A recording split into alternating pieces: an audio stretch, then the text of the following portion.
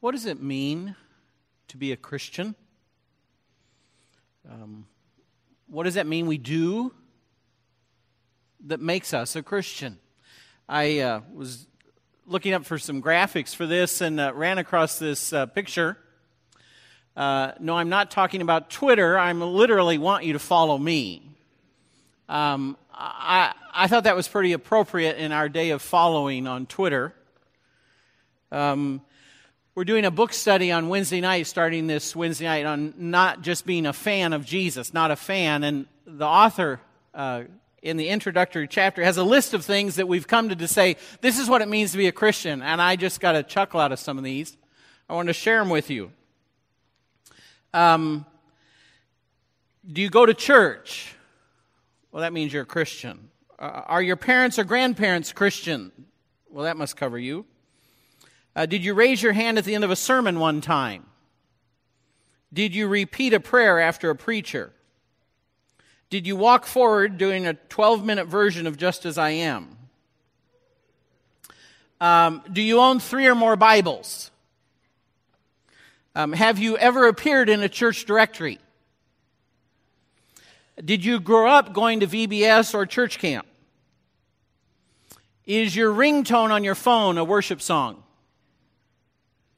When you pray, are you able to use at least 5 synonyms for the name of God? Under religious views on your Facebook page, does it say Christ follower? Do you say, bless your heart, before speaking badly about somebody? Do you understand phrases like traveling mercies and sword drill? We have come to define what it means to be a Christian in a wide variety of ways. And sometimes, in all honesty, the church has been guilty of teaching these things. That it's just about praying a prayer or showing up for church or those kinds of things. But we want to look today at this invitation of Jesus, where He says openly to us and to all, come follow me. He said that to some fishermen. He said it to Matthew, the tax collector. If you look throughout the 4 Gospels, He says it again and again to individuals and to whole groups of people. Come, follow me. What was Jesus inviting us to do when He said that? Is it just a one-time decision, or is it more than that? Was He just inviting us to a new set of rules to replace maybe some old rules? Is it just a membership card? Is that what it means to follow Jesus, or is it more than that? I think how we understand what it means to follow Jesus, or how we misunderstand it, may go a long ways to explain what I would call the disconnect a lot of people experience in their faith as a Christian. Jesus promises us a lot if we read the Gospels. He says that if we're a Christian, we'll have abundant life, that we can have access to divine power, that we in fact will be transformed, that the old will be gone, the new will come. And yet I think a lot of people look at their lives today and say, I'm not sure I see all that. I'm not sure I see all that in the Christians I know.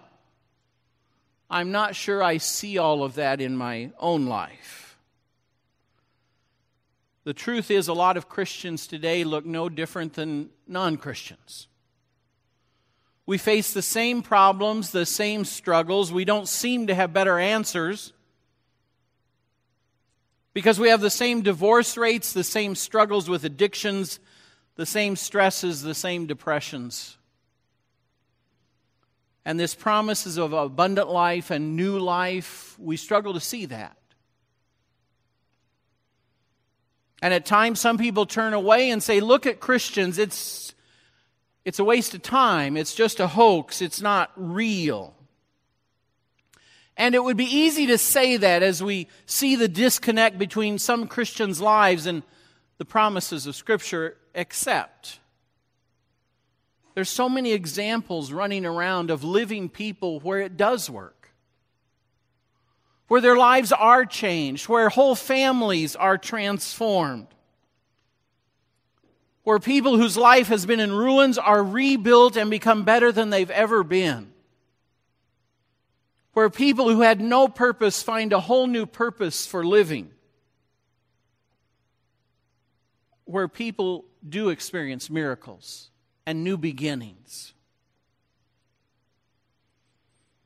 And when we see that new life that seems so powerful, so attractive, we understand why people say, I want to follow Jesus.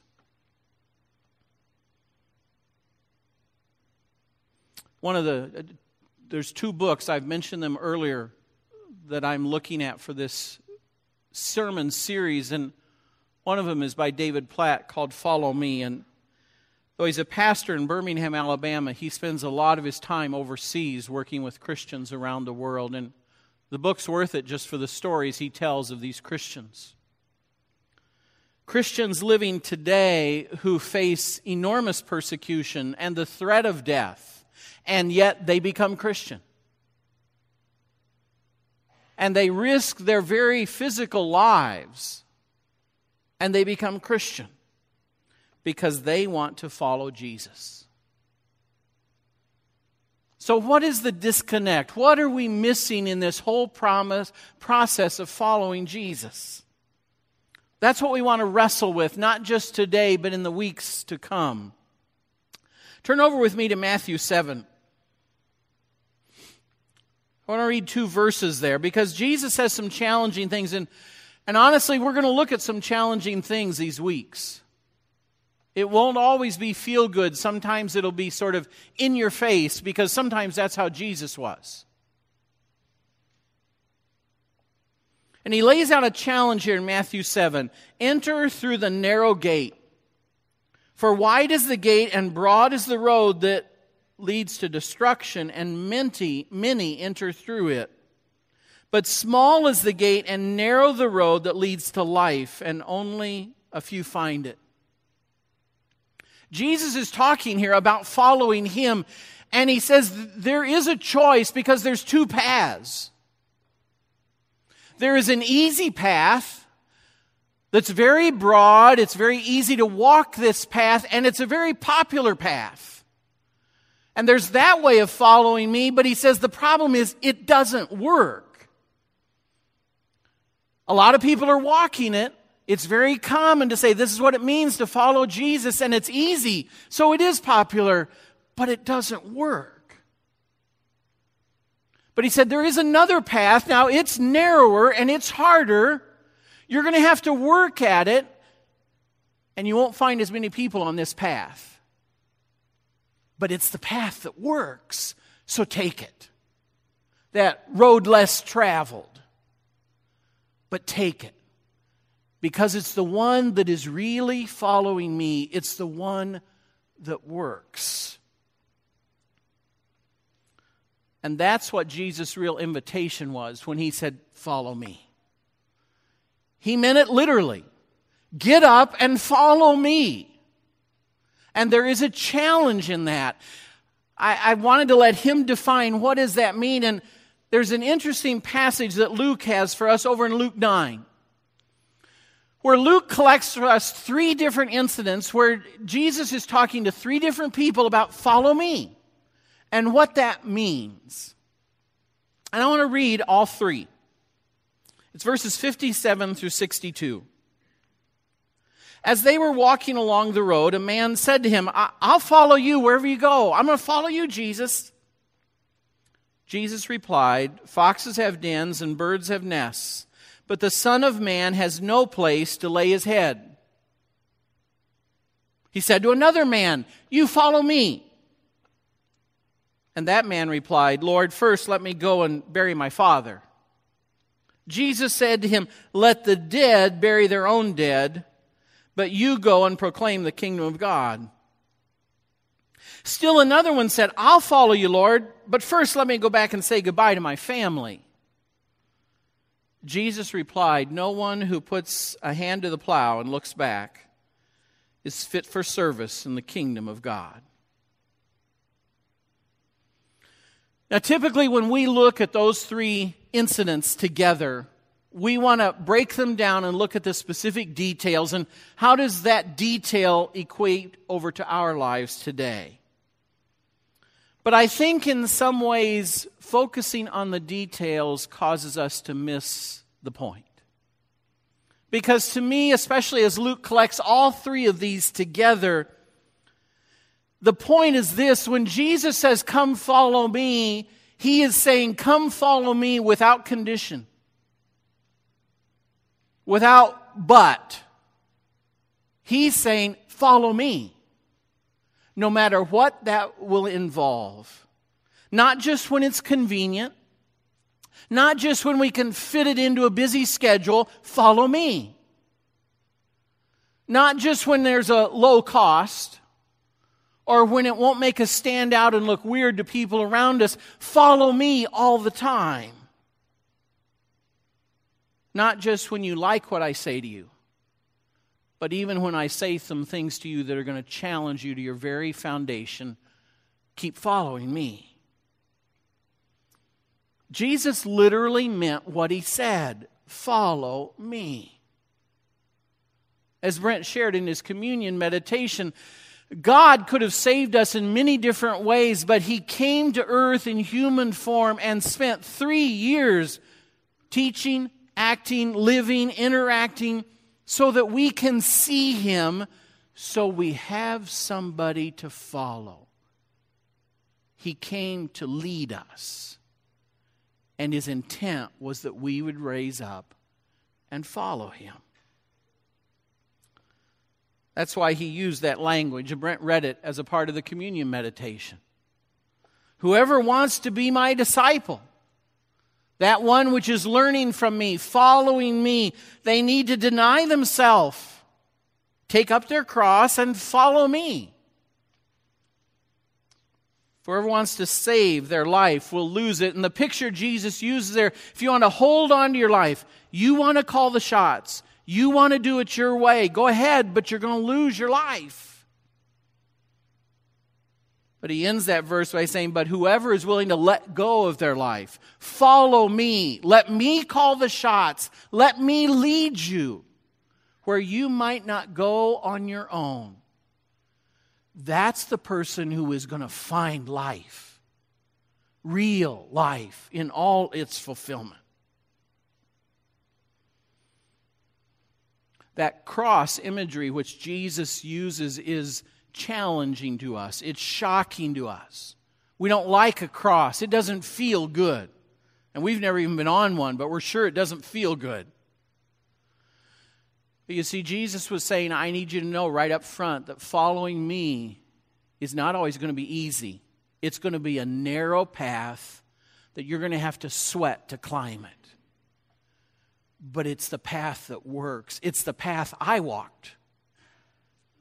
And I need you to follow me. You need to let me be in charge. You need to go where I go. And I washed feet. I touched lepers. I died on a cross. That's where I went. Now I need you to follow me. You need to be willing to do what I do and say what I say. Live like I lived. It's really like dying. Now, why in the world would we want to do that? I mean, seriously, that call to follow, because that's what it means to be a Christian. It is more than praying a prayer.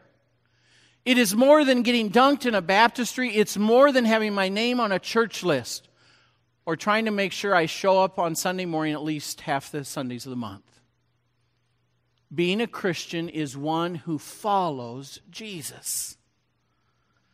Whatever that would mean. Now, why would we do that? Well, in a sense, what Jesus has laid out, there is a broad, comfortable path. The problem is it doesn't work. You can live your life without God, but does that really work? You cannot follow me. You can live for yourself. You can take the broad, popular path. But when the crisis of life hit, when disease leaves us powerless and the doctors can't do anything, when the economy tanks and we lose our job, when the relationships we depended on abandon us, when we are lying on our deathbed wondering what lies beyond, will we be glad we didn't get up and follow Jesus? If we're just on our own. And I think the answer in our calm, logical thinking would be, I don't want to be there. I don't want to be alone when the economy tanks and have no one there for me. I don't want to be alone when everyone else abandons me. I need someone who will never abandon me. And when I face death, I need someone who has proven they can handle death.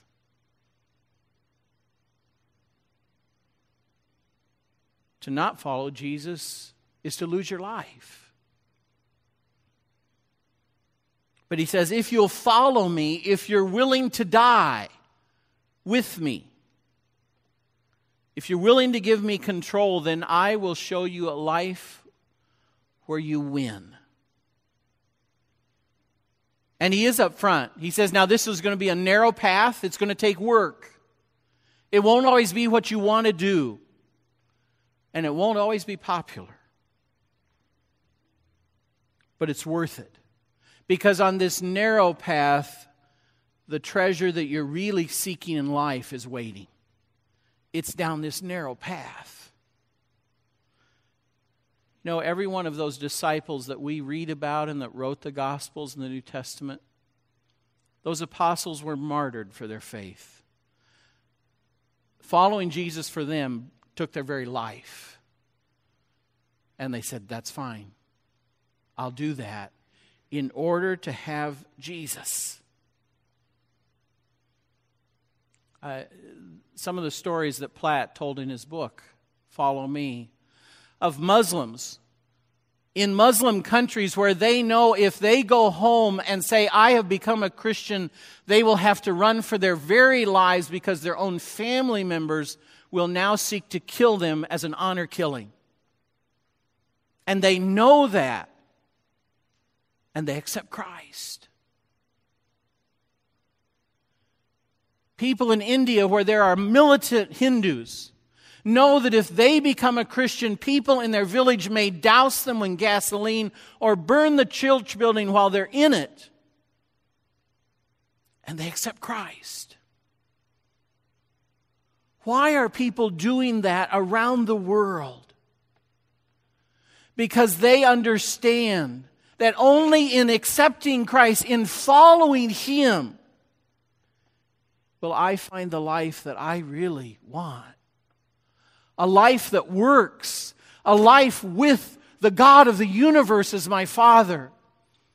And the God of the universe is my Savior and brother. Where I will know a power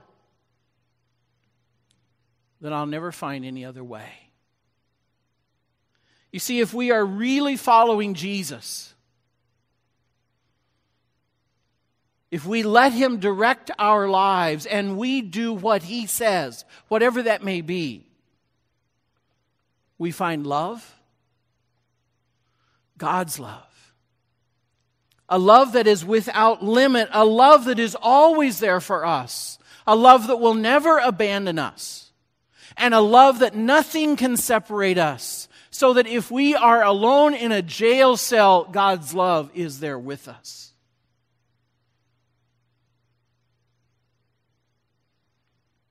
A perfect love. A love that is so big, God Himself as Jesus died for us. That's how much He cared. And there's a lot of us who grew up in life not believing anybody could care for us that much because we don't feel worthy. And the truth is, God does. And He thinks we are worthy because He died for us. We find that kind of love if we follow Jesus. And we find a life that is great Jesus wasn't giving an empty promise of a salesman when he says, I will give you abundant life. He meant it. A life where God takes care of us.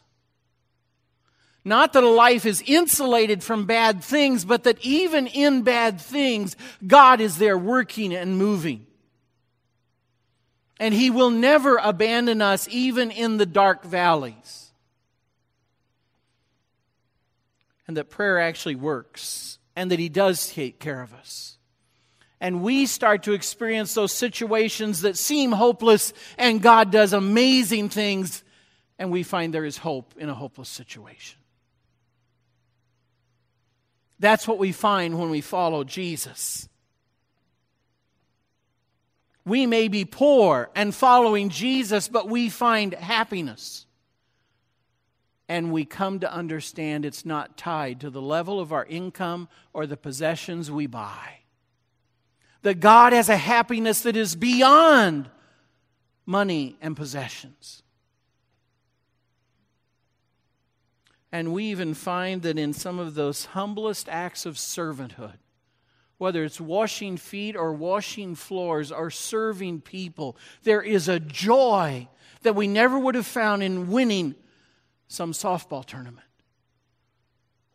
or having some new possession or some wonderful, expensive experience. There is a joy when we live like Christ and see a life touched and understand God used my hand to touch that life. And we start to see life can really matter. And life that matters is in no way linked to what our culture says life matters. Jesus has a whole new perspective He gives us on how to make life work. And we find a whole new purpose for living when we follow Jesus.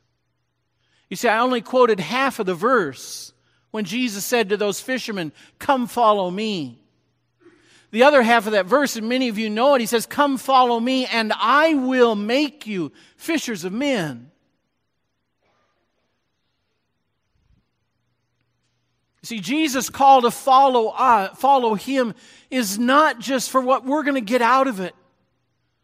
Jesus says, follow me because God has some plans for your life. God wants to use you. God of the universe wants to do things through you. In your school, in your classroom. God wants to use you. So come follow me so you can find out how God can use you at your workplace, in your neighborhood, in your family, in your house.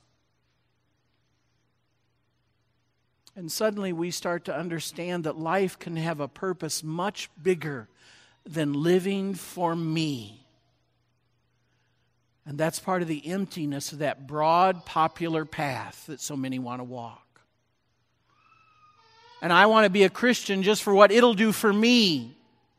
And that's not what Jesus' call to follow is about at all.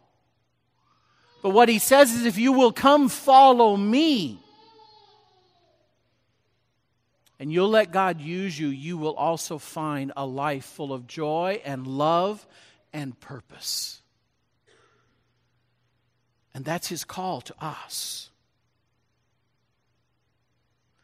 And we will know that this life with Christ will never end. It doesn't end when I'm 62. It doesn't end when I'm 78. It doesn't end at my funeral.